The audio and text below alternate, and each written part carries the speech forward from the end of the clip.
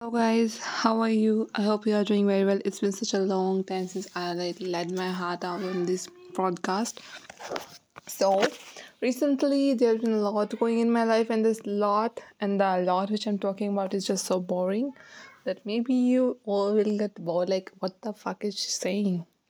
But still it is a lot because my exam is like literally approaching and I don't know but my mind is not being on that thing that I have to study. I don't know what's happening because recently like I've got some throat infections and I have to take like literally a lot of tablets, and tablets means weaknesses, and I don't know what mental pressure I've got. But seriously, I don't know. I'm like I don't know what am I going to do, but I don't want to study right now.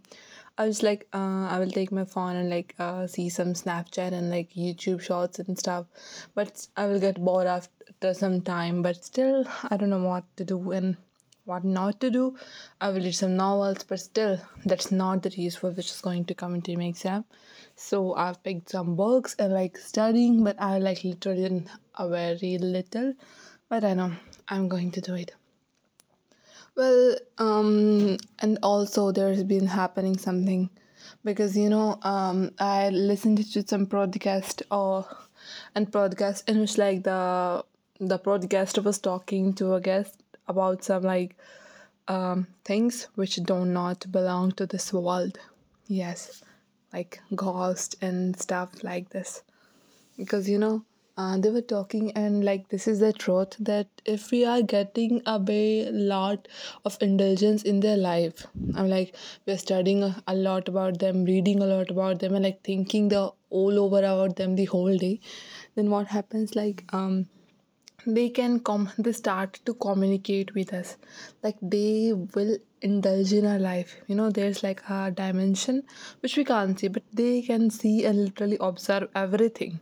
They can see us, they can like listen to us and everything, but we can't see them. But if we are getting a lot of indulging thoughts about them, like yeah, what are those and how they died and stuff, everything about that, then they are going to indulge in your life, and like it's a theoretical concept, and it's been proven by so many people.